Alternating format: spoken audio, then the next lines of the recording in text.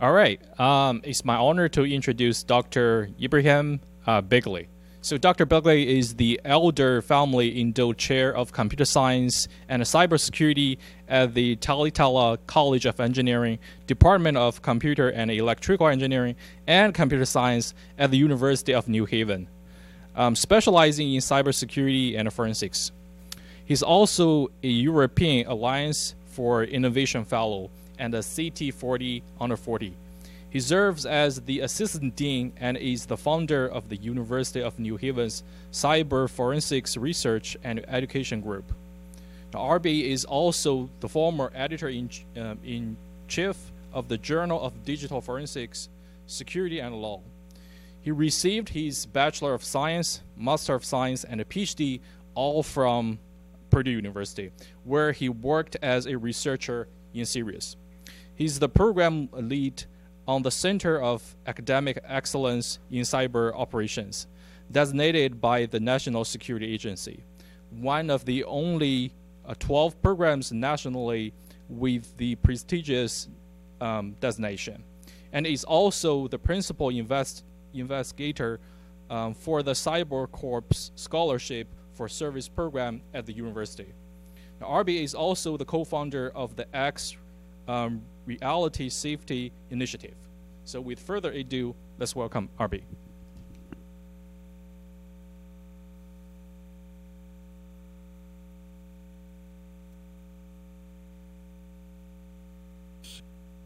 Can you hear me now? Got it. All right, excellent. So I just want to say, I think maybe it was miswritten. I think it's 21 universities that have the CAECO, because the ones that have it might not be happy if they see that in the video, like, oh, there's 21. Thank you for inviting me. Thank you for having me come out here. I gave a talk here when I was a PhD student in 2008, if you want to look that up. Of course, somebody's already looking things up as they're, coding or doing whatever they're doing on the laptop there. But I have more interesting things to say if you just want to give me a second. I unlike other people, I actually got all my degrees here. A lot of people say that you get inbreeding if you stay at the same university. I actually totally enjoyed being at Purdue. I think it's a great school, and you should all be very happy that you made it here and that you're part of the ecosystem of the various colleges and their cybersecurity initiatives. So I just want to thank everyone, and I want to thank Gene Spafford, who's done a wonderful job bringing Sirius to where it's at today from back in the day.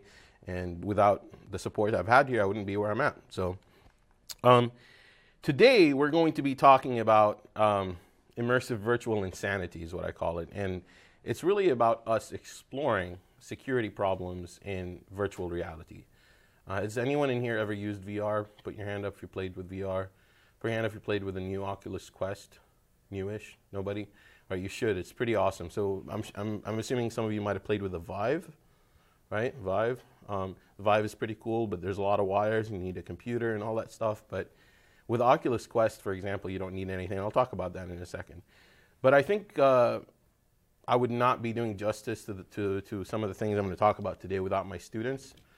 These are all the students that have helped me work on this project, and actually, it's really their work that I'm presenting, so it's very important to give them the credit that they deserve. And today I'm only presenting about VR, but if you go online, you see some of our research. It spans all the way from drones to VR to blockchain distributed storage, child sexual abuse material investigations, and so on and so forth. But as any academic would have to, this work was funded by the NSF under this grant number, so it's very important for me to say that. And it's also important for me to say that my views do not represent them as the claim is presented here. So why VR? Why VR security? Why VR forensics? Look at the numbers. The market is expected to surpass $40 billion by 2020. The systems are becoming more mobile, with like the Oculus Quest, it's at $399. There's many untapped use cases, all the way from it being used in the medical world to it being used in social activities or anything else that you might think of.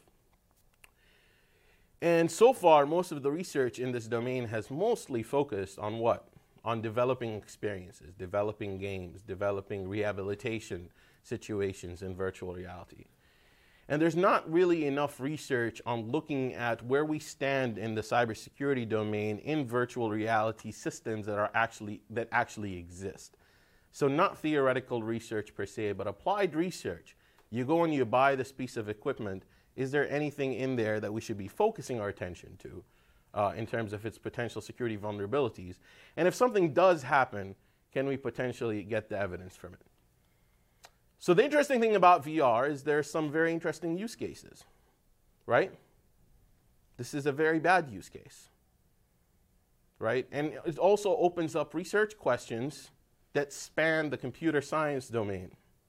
So for example, if somebody was sexually assaulted in virtual reality, and they were not physically sexually assaulted, so to speak, what kind of things have to happen legally there in order for you to show a sexual assault case, right?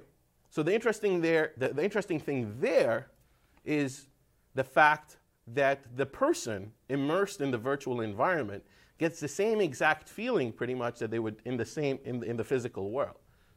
So you're really affecting that person's psychology in the virtual world, and it will have impact on them. So therefore, it's a problem. But yet again, there's another VR sort of use case that would be very helpful here, because VR has also been used in situational awareness to put people in situations that are where sexual assault might be happening around them, for them to explain to them how to deal with a situation. So there's some positive use cases, and there's some negative use cases. So what I'm going to be talking about today is going through the research program and some of the things that we did. So the first thing is, let's focus on exploring the cyber forensics of VR systems, meaning that can we extract any evidence from these VR systems should something bad happen? And then let's look at the underlying tech, but focus our energy on immersive VR. Because most people, when they know VR, they think of like a mobile device that they just put on their head and that's it, right? But no, VR is immersive. You could walk in the environment, you could move your hands in the environment, and that gets really interesting. And our purpose was to go and develop educational modules, novel attacks, tools, and other things in VR, but ultimately is to create some impact around this domain that would be useful. Virtual and augmented reality. It's an estimated $27 billion market worldwide, and that is expected to catapult to over $209 billion in just 3 years. Let's go into the tech world, where we're finding everything from medical to military to training applications to home use for entertainment. It's all exploding. While getting immersed in a virtual world is kind of cool, is it the next target for hackers? Here's WMAR2 News' Mark Roper with what it could mean for your family. Dr. Ibrahim Begili gets to play in the world of virtual reality as part of his job, but he suspects the trendy tech isn't just the next frontier for gamers. Virtual reality is absolutely susceptible to hackers at this point in time. The doctor and his cyber forensic research team at the University of New Haven say they've uncovered vulnerabilities in popular virtual reality systems. They believe the hacking will be different from anything we've seen before. I think what's really interesting in VR is for the first time, we have a technology that takes over your complete sight and your complete vision, and now also is slowly taking over your hearing. In the lab, researchers were able to take over systems and manipulate users physically. Graduate researcher Peter Casey says one way is in something called a chaperone attack. The chaperone attack is when we either disable or expand the safety boundaries that are keeping the player from moving into any obstacles in the room. In a human joystick attack, they were able to gradually move people across a room without them realizing it. Casey says it has to do with a false sense of reality. Whoa!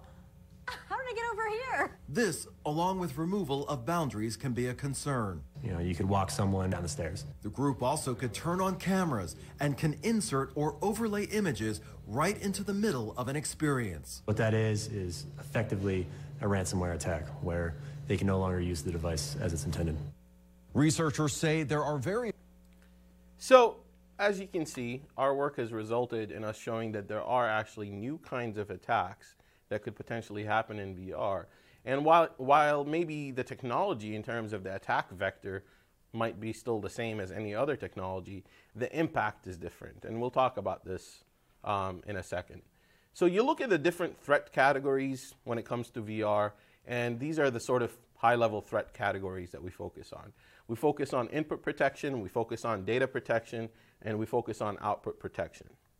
We also focus on user interaction protection, when people are interacting with each other and how you can make the data safe between them, as well as the protection of the device itself. So there's multiple layers of protection that need to be involved whenever you're dealing with virtual reality systems. And the current state is that security is not that great in these systems, and it needs to be improved. So what is most of the work that's been done in this space? What is it about?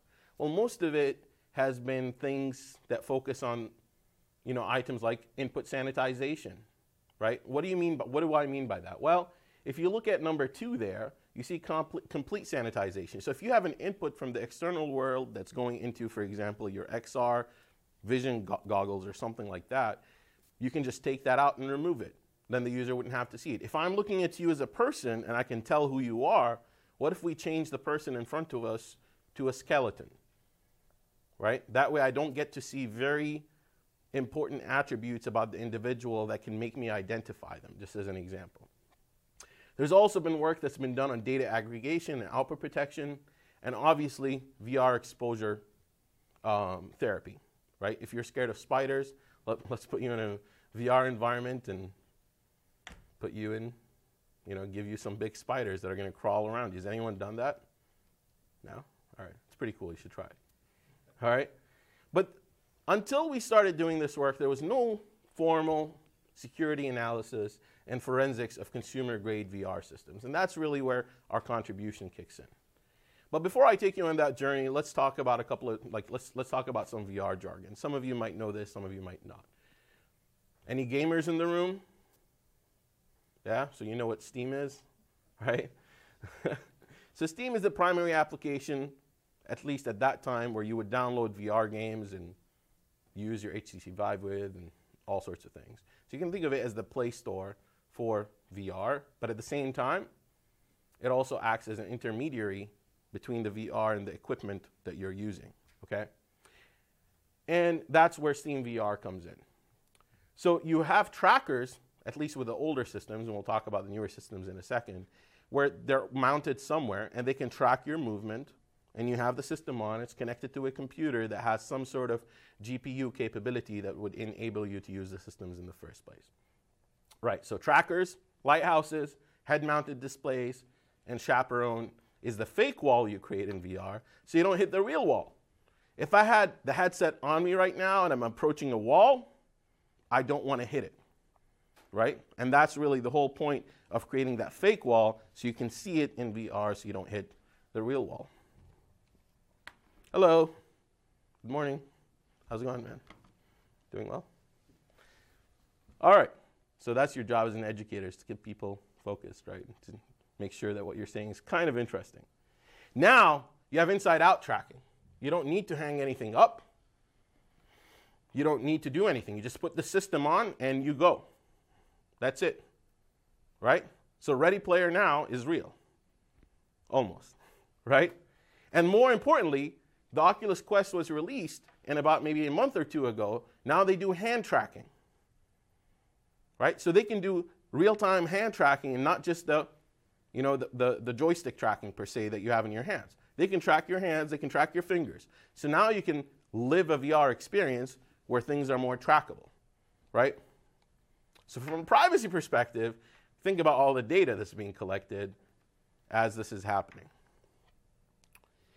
So one of the first things we wanted to do is to see what kind of artifacts we can pull from these systems in order to show, for example, if something had happened and why it happened.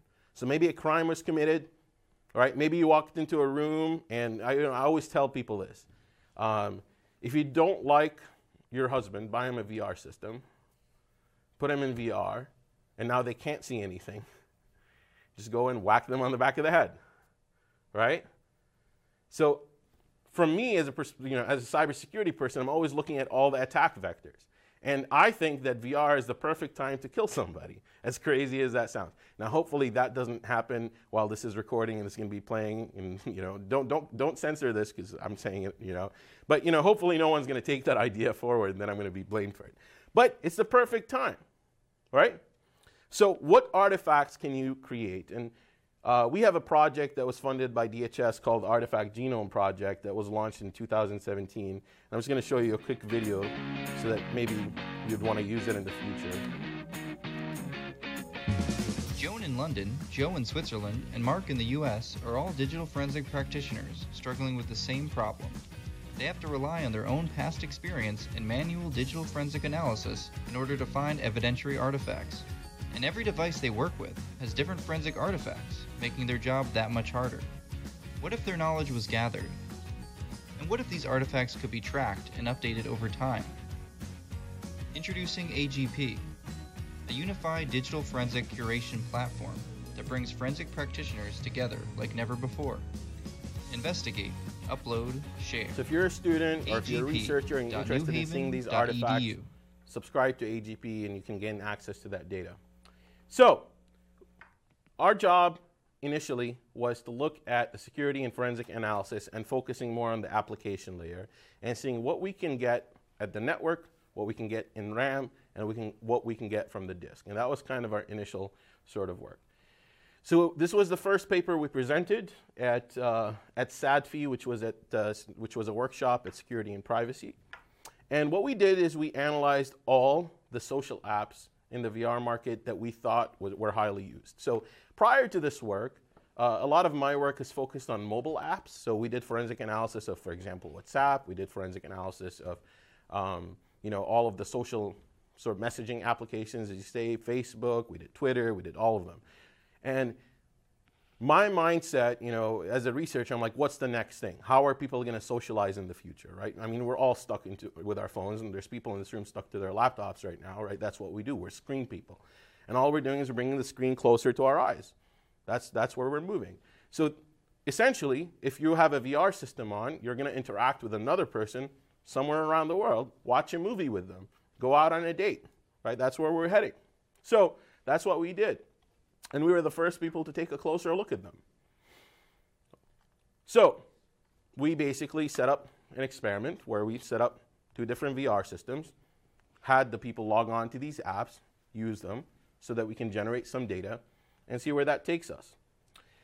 So to give you a quick overview, these are just some of the artifacts that we were able to recover, right? So we can tell a lot of things. And this is just from the Steam side of things, which is this app store that I was talking about. All right? We know when people logged on, we know when they're logged off. We have access to all this data potentially from the system. There's also an app called Big Screen. Has anyone heard of Big Screen? Right? So Big Screen is this app where you could basically watch a movie with someone else around the world. If you want to watch Netflix with somebody who's in New Zealand, you can do that, right? So that's kind of the idea behind Netflix. And we were able to extract all sort of artifacts from there. There's also Rec Room. You can see, we know when people fail to log in, when they open the application. Facebook Spaces. So one interesting thing about Facebook Spaces, I'll tell you about it later because I don't want to say it on video, but I'll tell after the talk, come and talk to me and I'll tell you in person. But we were able to extract artifacts there. But really, the main findings is that we're able to extract artifacts which can tell us the who, the when, the what, and the where of when something potentially could have happened in some of these VR apps. And that's good. Because if you resulted in something being, if some crime would have happened in VR, then we can kind of reconstruct the events and be able to see what happened. And that's really amazing. But I think the real cool thing is when we started looking at the net flow, the network traffic, we started realizing that some of this stuff is unencrypted and unauthenticated, right? So from a hacker's perspective, you get really excited and you're like, what can we do next? Right? And this is when we realized that there might be some man-in-the-middle attacks that we might be able to do on some of these things, and we kind of got excited about that. So our next paper was published in IEEE Transactions on Dependable and Secure Computing, and our goal here was to understand a little bit more about where we can attack at the VR layer to potentially cause the most damage. All right? So looking at these diagrams right now, is it clear on the screen? Can everyone see it? Yep. So if you were an attacker, where would you want to attack? At what layer would you want to attack? Like the easiest sort of layer to attack at. Where would it be? Come on, give it a shot. You have 1 out of 4 chances. So try. Yep. I'd say the device drivers layer, which is not in the hands of the consumer, perhaps. Well, so that's a good point. It's a good layer to attack on because you might have much larger coverage in terms of your attack surface. The only problem is if you ask the consumer to install a driver, there's going to be all sorts of warning at play. Correct? Yeah. Like, did you ever try to install a driver on a system that wasn't, the driver was modified or something, and it's just going to give you all sorts of error messages, right? So it's not really the best place to attack. It's the best place to attack in terms of attack coverage. But if you want to go quick and get your job done, where would you go?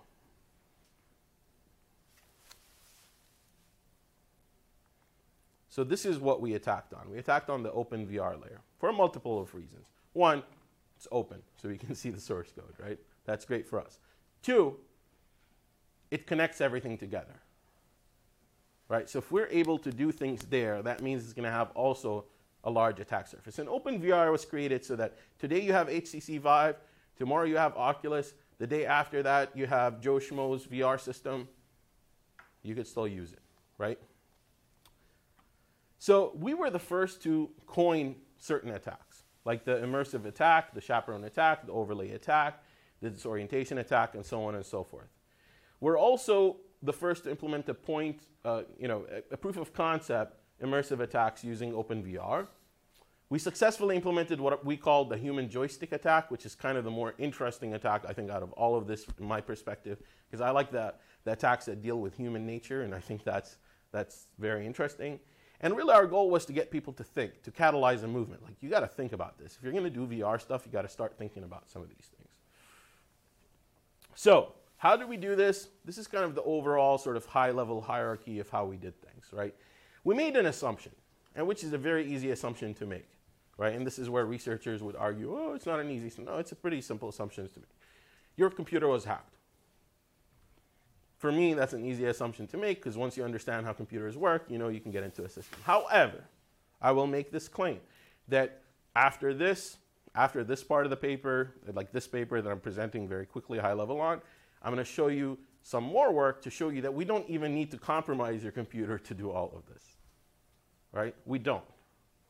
We can just use the underlying problems in some of these applications that lie on top of VR in order to gain full access and do very funky things with your system. All right? Are we good? Okay. But in this scenario that I'm presenting, we assume that the person has access to your camera. So what can you, or access to your system, right? So what kind of things can you do? Well, we're able to turn on the front-facing camera. All right? So that's a violation of privacy. We can stream video back to us as an attacker. We can see inside your room. We can even turn on the camera if it's disabled by the user. Okay? The second thing is, I was driving once, and I was like, man, the coolest thing to do is to just get rid of the chaperone and have people, hit a wall, right? I mean, maybe you don't think it's cool, but I think as an attacker person, I'm thinking, wow, that's kind of cool. Like, oddly enough, I think we have somebody in the audience that broke someone's hand in VR. Maybe you can tell them the story later. Not on purpose. So there's a chaperone attack. So what if you can just make the boundaries disappear, right?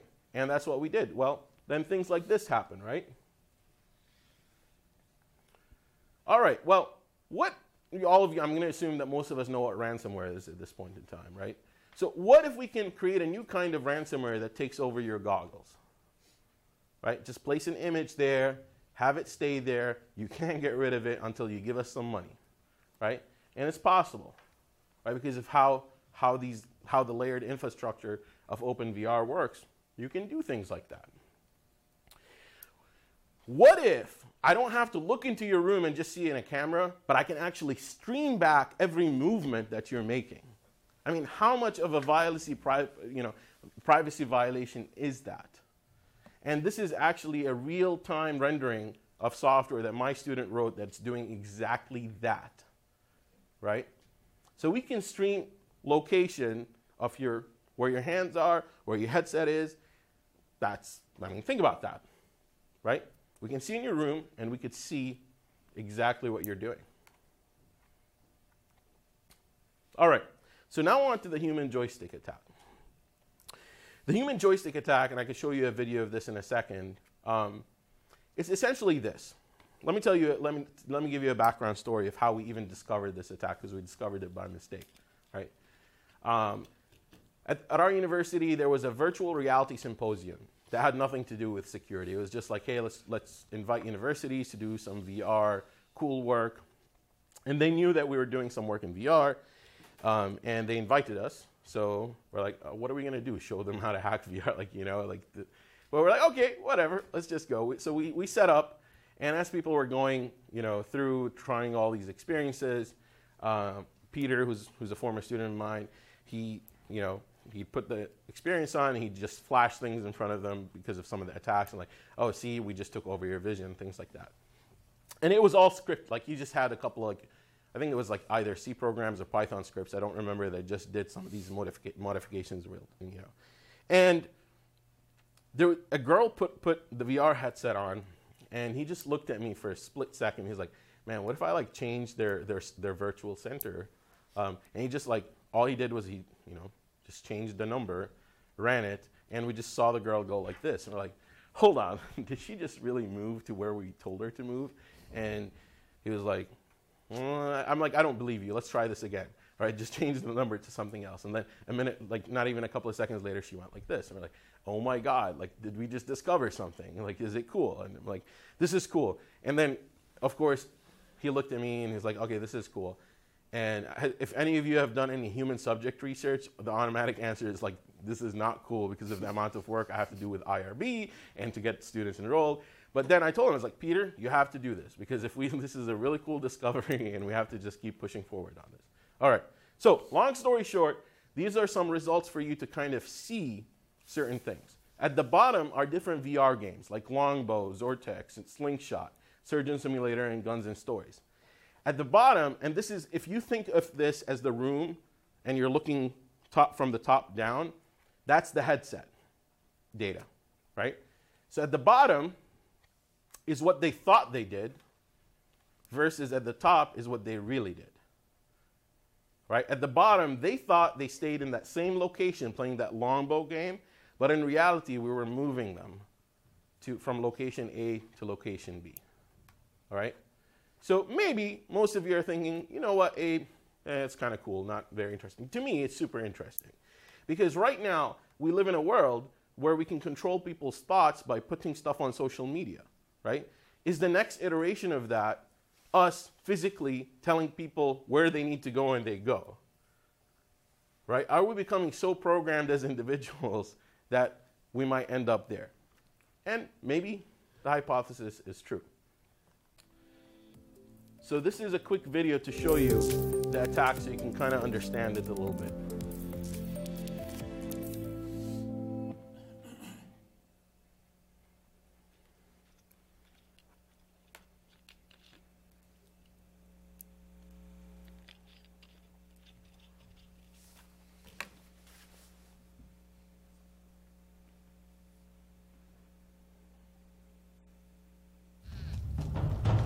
Okay.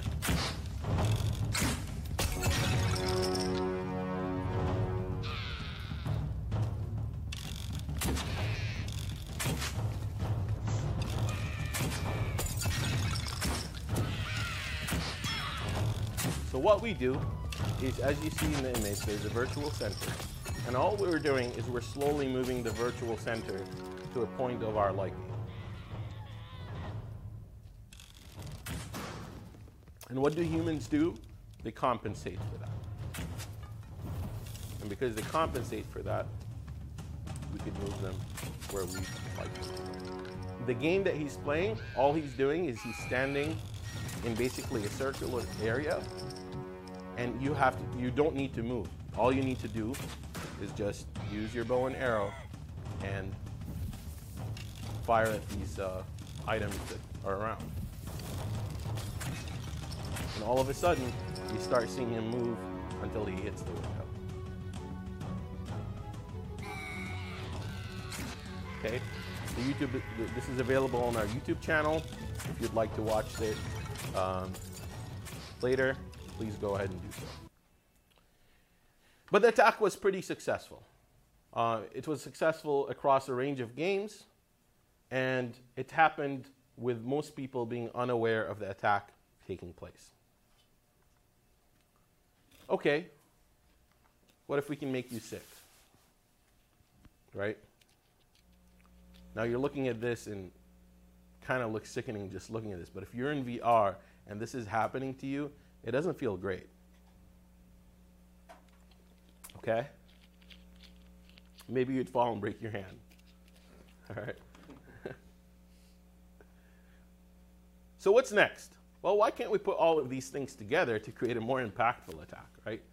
What if we can compromise your system? Maybe there's no need to, and we'll talk about this in a minute. What if we look into your room? What if we can remove your safety boundaries? What if we could move you wherever we want, like maybe a stairway, block your vision, disorient you, and have you fall down the stairs? Okay? What if all of these things are combined into a mechanism that allowed us to do these things?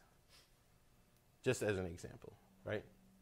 So from a security practitioner standpoint, it's nice to find one thing, but you always have to find multiple things to create the impact and then try to leverage them in a way that's possible, right? Okay. Now, this has led us, remember the man in the man in the middle stuff we talked about earlier where we're like, okay, some of the data was unencrypted. So this has led us to start working on this stuff. And we have a paper out right now that's under review. But we leveraged old attacks and new technologies, and we were able to do things that would just like be very interesting to most of you. And in specific, we looked at the big screen application, and of course, everything that we discovered was reported to them and supposedly patched, hopefully. But a lot of things are not as great as they seem. Let's just put it that way. So over there, does anyone know what we're doing there, just as an example? So this is the application, and you can join a room or like a public room, and then once you join that public room, again, big screen is this application where you sit down in VR with other people, you can watch a movie, you can do all sorts of other things, right? Does anyone know what cross-site scripting is? Yeah? This is just a sample cross-site scripting attack, right? We implemented it once and it affected all the users on the system. Think about that for a second, right? That's pretty gnarly, to say the least. So this was our primary implementation of what, again, I had another epiphany once. I was hanging out. I was like, I want to create the first man-in-the-room attack. I don't want to create a man-in-the-middle attack. It's called a man-in-the-room attack. So we actually have a man-in-the-room attack, which I'll show you in a second. And it's really us trying to explore what kind of old attacks might yield different results, okay? So there's two layers to this that we discovered. The first one is a cross-site scripting attack that affects multiple different people due to poor sanitization on application developers of the choices they make, for lack of a better word. So what are some of these things? What did they help us do? Well, RCE. Does anyone know what an RCE is? What's an RCE? Come on. Right, remote code execution. Right, if you can remotely execute code on a person's system, that's pretty cool. More importantly, we discovered something at a lower layer with the Unity platform, which is what most developers use to create games. And one of the big things we discovered is the open link function, the unity.openLink, passing it to URL. If you pass it a URL, it opens up a web browser, for lack of a better word, right? But if you pass it C users, it opens C users. Okay? If you pass it a URL/exe, guess what it does? It downloads the exe to the person's computer, right? So when we reached out to Unity, they were really excited. Not really. They even said, oh, that's just a feature. Like, all right, I don't know what feature you're talking about. And then before we released this publicly and it went viral and all this stuff, they just changed their documentation on the website saying, it could also do this. I was like, yeah, it's still not great. So we essentially created the first botnet of VR users by leveraging the weaknesses in the big screen application. And we created a worm that was as simple as this. Okay? Nothing too crazy, but it works. All right? Self-replicating, does the job. So what are some of the things that we could do? Well, control infected big screen applications from a command and control server, which I'll show you in a second. Independently download and execute payloads, run any program, do remote REPL, gain control over part of big screen application, discover private rooms, invisibly join discovered private rooms, receive victim screen sharing, audio, microphone, video, persistently eavesdrop on them if they go to another room. We can send them a message that looks really legit for them to download the VR driver. Now we can execute our VR driver thing and stay in their system forever if we really wanted to, right? Hopefully if they don't update and uninstall and do all these things, right? So a lot of very interesting things happen when you discover things like that. Of course, we can change their avatar, do all these silly things as well. So once you map out their infrastructure, you start understanding, okay, here's how they're doing things. And there's things like getting the state of the room by doing a /room state. You can see the blacklisted users, which is also not good.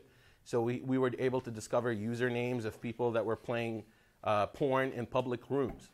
And they were banned for that reason, but now we know who those users are. So that's not very good that we shouldn't know these things. So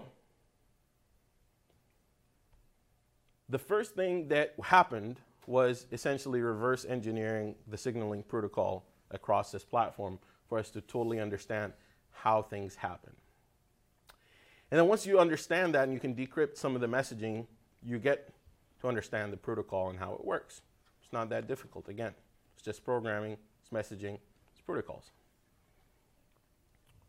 But the main thing here is while data is encrypted, there was no authentication, and in some cases, there was no encryption, which is a problem. All right, even though that in their code of conduct, they said, we have no way of knowing what goes on inside because it is peer-to-peer and encrypted, which didn't seem to be the case from our perspective, at least.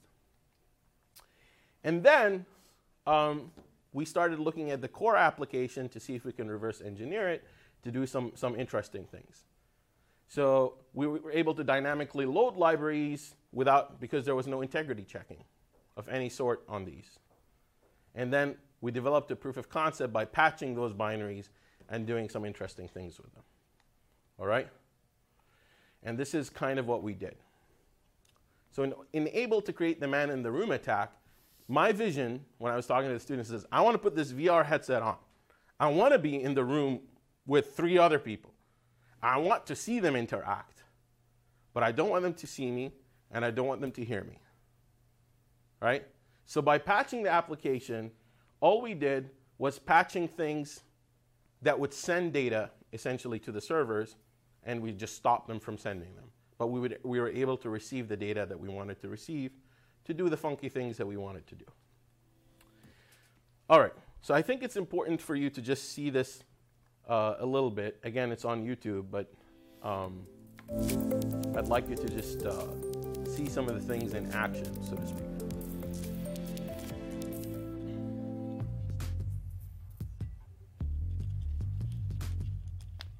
So again, this started as a bunch of scripts that we did, and it ended up, I spoke to Martin Vondracek, who is visiting us from the Czech Republic in our lab. And I was like, listen, we need to package this into an application that can do all of these things. And this is when things got really interesting, because having one script that can do something small is not as impactful as packaging it into an entire application.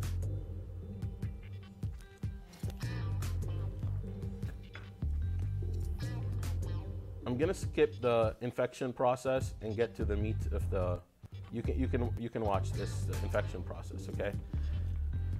So over here are the discovered, you have the public rooms, you can discover rooms, and then you can start eavesdropping on rooms, okay? So what you do is you start poisoning. And when you poison, essentially what you do is what? You start some sort of a cross-site scripting attack against either the room name or the name of an individual that could then join other rooms, and then you can create a self-replicating worm because of it.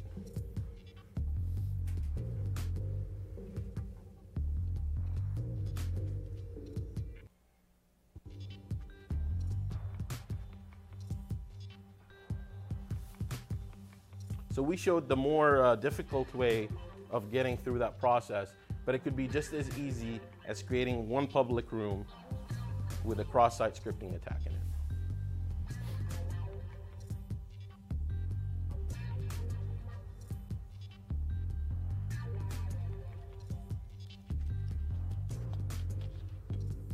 Okay, so in this case now, you can take that room and you can automatically see the zombies in the room, and it gets very interesting, right? Like being able to stream their computer screen in real time back to you. You have to keep in mind something very important here. The end user did nothing. The end user did absolutely nothing, okay? All the end user did was being a good person. They logged into their big screen app, they put their VR headset on, and they were just doing things the normal way they would do things. Okay? So we could start chatting on other people's behalf.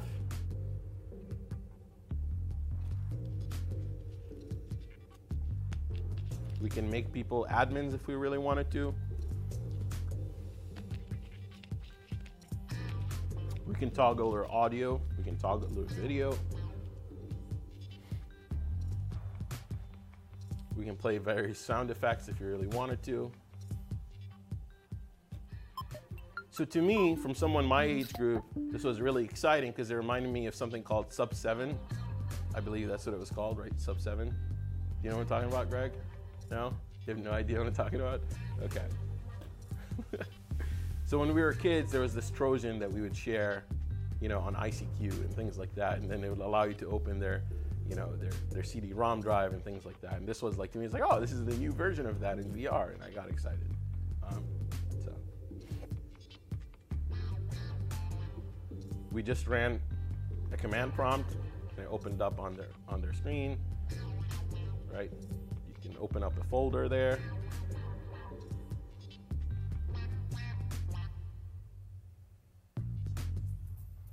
So you're seeing like that's the attacker and that's basically the victim, right? We just download an exe on their computer and we just executed it.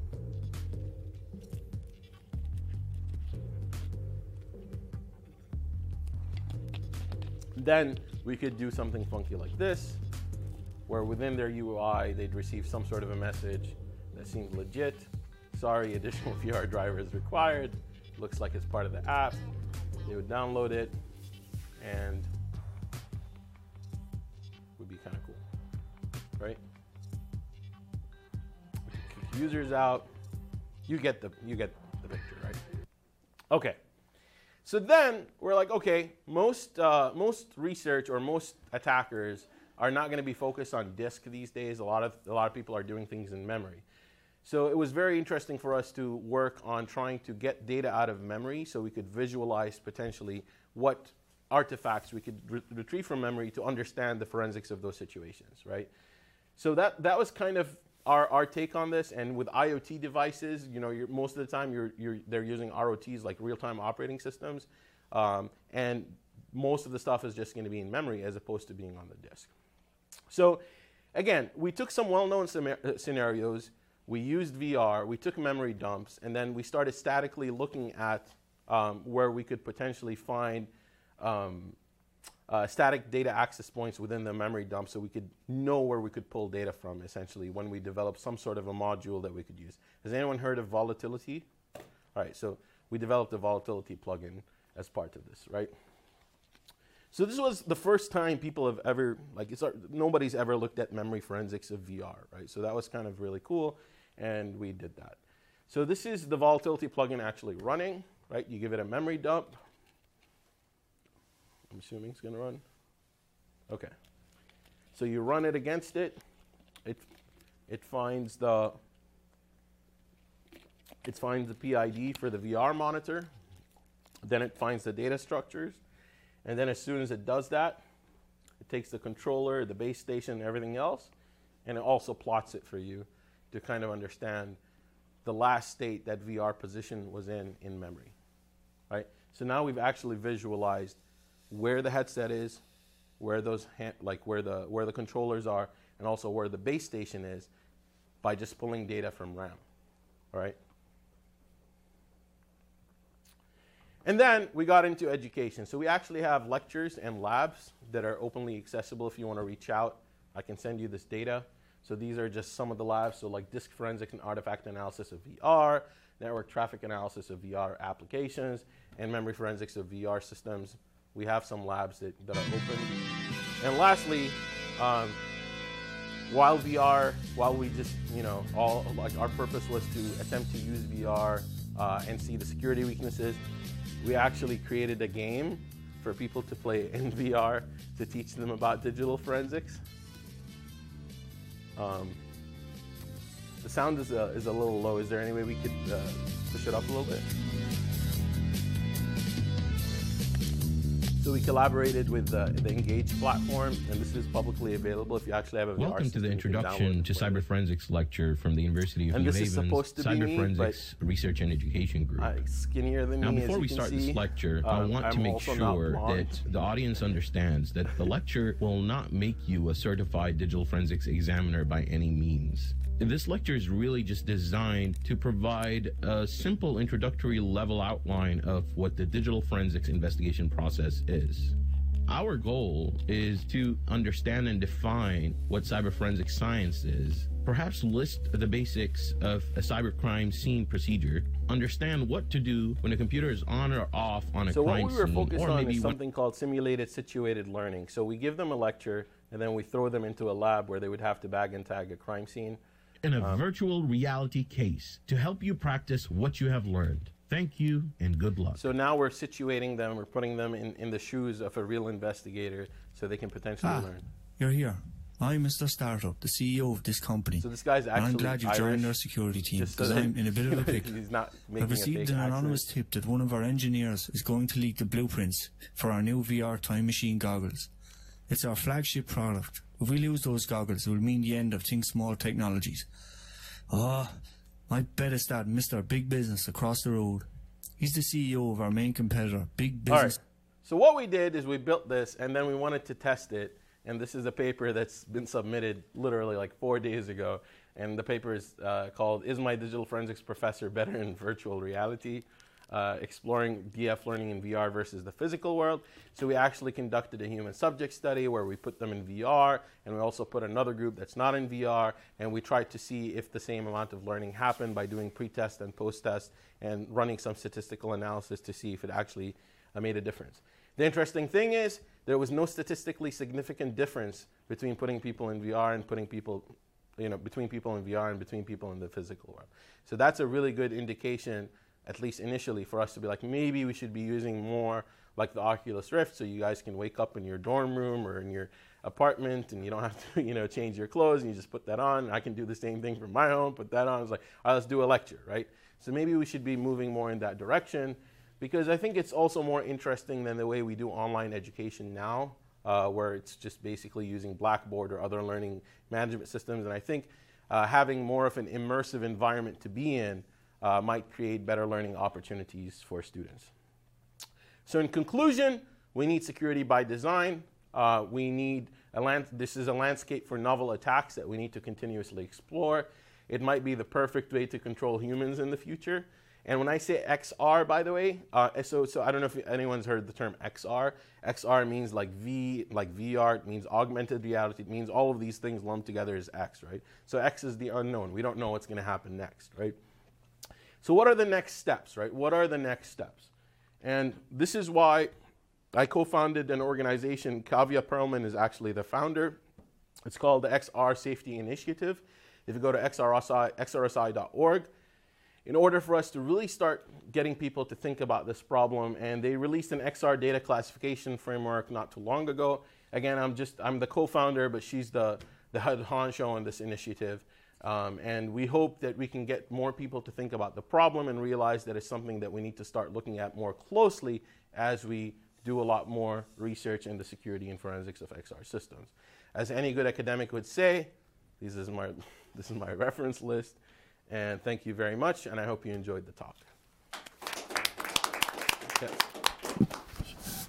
I have a question. Basically, it's you're opening the gates of hell because the communication with the environment for everybody is just mostly by the senses that you have. You look, you see, you hear, you touch, and you taste and other stuff. But this one, sometimes it's getting some people in the deepest state that's basically cutting off from the reality.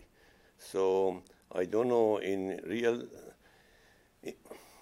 getting really involved in this kind of thing, you're going to get to the level of hypnotism. So you can program people, their mind, and then use it later on. And then basically you had before we had the drug which would control the mind. Now in combination with this kind of a system, this is going to be very dangerous. And you can add to that the subliminal communication that you can have with this kind of system. So basically, this is going to produce some kind of a people, even though to a lot of people this looks like some kind of a game or entertainment, it's going to make it really dangerous. So as I said, I was just listening, I was kind of confused that if you have some kind of, you should have some kind of a commission, maybe the genie is out of the bottle, but they have to have some kind of a commission to see for the sale of these products and basically development of this kind of system, because it's playing with the mind of the people, and that's, I say, very dangerous. I don't know what you think about it. So it's funny that you said that, because there's a company, and I forgot what they're called. It's called VR Drugs, VAR Drugs. So the idea of VAR Drugs or VR Drugs, or I forget what the company is called. Like their whole mission is, can we create alternatives to drugs in virtual reality, right? Can we stimulate and have the mind operate in a different way by placing people immersively in a different environment? So there's already companies that are coming out and saying we want to use virtual reality as a new type of drug solution for people. And I think that's, again, it's interesting that you bring that up. I think the thing that worries me is, like any other technology, there's positives and negatives. And what we have to be aware of is the implications of the deep privacy violations that can happen with VR. Because it's no longer just a cell phone that you're carrying. So with a cell phone, you can approximate the person's GPS location, right? But with a VR system, you're in their house, right? I know that this is a wall. Like the VR system knows that there's a wall there. The VR system can approximate where the floor is. So we're getting to the point where our devices can see inside of our house. And we're getting to the point where, again, the screen is getting closer and closer to our eyes, right? Because right now it's a cell phone, you can pull it out and look at it, and we all do that, right? But in the future, you're just going to wear some augmented reality system that you're going to augment the world around you with other things, so to speak, right? So the solution, I think, is we do need some sort of a regulatory process for some of these things as they're happening. And I think that the technology has moved really quickly to the point where it's become mobile, and it's just going to keep getting smaller and better, in my opinion, as we move forward. And with the advancement in machine learning, especially, a lot of the systems don't need to have the same computational power to potentially produce the same results as like a very expensive system would. So machine learning is being used heavily in VR systems these days in order to make things just appear better for the user. And I think that there's going to be more things that we're going to see. But that brings up safety initiatives for machine learning and AI, which is another discussion, obviously, that we can have. So, I mean, basically, if you continue, you are playing with somebody's psyche. Right. And it's going to be tough to see what is going to be the fingerprints and stuff, particularly if something happens, and basically it's going to destroy the mind, and that's a very dangerous thing, because you don't know what the people are being controlled or not, or what's going to happen next. So that's what my Yeah, and I think, like I said, I think we need a better regulatory process for some of these things as they're starting to emerge. That's kind of the best way to do it. Yes? I was wondering if there was like a safer version of the video game technology where someone could like sit down physically in a chair and interact with like a physical system, like a monitor. So, are you saying that... I was making a joke. I was saying that like physically sitting down at a computer would be a lot safer. I mean, you're saying a joke, but I'm not actually, I'm not laughing because my mind took me to the new sort of HoloLens and some of the VR systems that are being used. Basically, they're saying that's what's going to happen in the future. You're going to have a lame desk that when you look at, it's not going to be lame in VR, right? Because you can touch the physical desk and then you could augment whatever you want on top of it, right? Because the new VR, so I mean, my mind took me to like where we really are going, right? So it's funny, but it's also like realistic, right? I mean, I think, and it's actually, as soon as I started playing with VR, I'm like, this would be a perfect way for me to change what my room looks like every other day. Because I don't want to get bored looking at the same thing, right? If you have, I don't know, you augment things. Like if I have a student that really bothers me in the classroom, I can just like change them into another student. I'm not saying I'm going to do that. I'm just saying, like, maybe you don't want to go down that route. Maybe right now you're really annoyed by Abe because he kept on bothering you because you were on your laptop. Like, just shut Abe off. I don't want to see him, right? So I honestly think that there's going to be tremendous opportunities in VR and AR in the future, but I think that we need to tread lightly because it's going to open a whole new avenue of security work. I mean, it's great for us, right? Security people, like this is great. Like, let's study the security of this. With the same token, I feel the same way about AI and machine learning. I mean, everyone's like, let's machine learning this, let's do that. And it's like, oh, now it's like we have all these other layers of security that we have to worry about, security and forensics that we have to worry about. So it's just one of those items that new technology school, but we'd have to step back and understand what we're really doing. Yes? I wonder how hard it is to get memory dump from these VR devices. They were asking your... I have to turn it on. Sorry. So I wonder like how hard it is to get memory dumps from these VR devices. Is there a unified interface or protocol for you to do this? So the ones we worked on were running on Windows, so we were just dumping memory on a Windows system, so that was easy. Oh, okay. But the newer ones are Android-based, so as long as you figure out a way to dump memory from an Android phone or Android device, there might be a way of doing that. Right? Oh, okay. So I think the Oculus Quest uses a Snapdragon and probably has an Android operating system running on it. So I assume it requires some root permission to do this, like. So yes. It's not impossible, as we all know, right? Okay. Sometimes it is harder, and sometimes it takes a couple of years for an exploit to come out. Yeah. But ultimately, like especially with the iPhones right now, I mean, you saw I'm sure you've heard about, what is it called, Chekra? Yeah. Yeah, it's like everyone, like all the forensic companies integrated Chekra like 1 week after it came out. Because you can just take an iPhone, dump its data, and you're ready to go. There hasn't been enough work, I would say, in the memory forensics domain of mobile devices. A lot of the stuff has been more on like Linux, Unix, and Windows. There's not enough memory forensics work on mobile devices. So, I see. Thank you. Well, the ARM architecture is not very well studied in that regard. I see. Any other questions?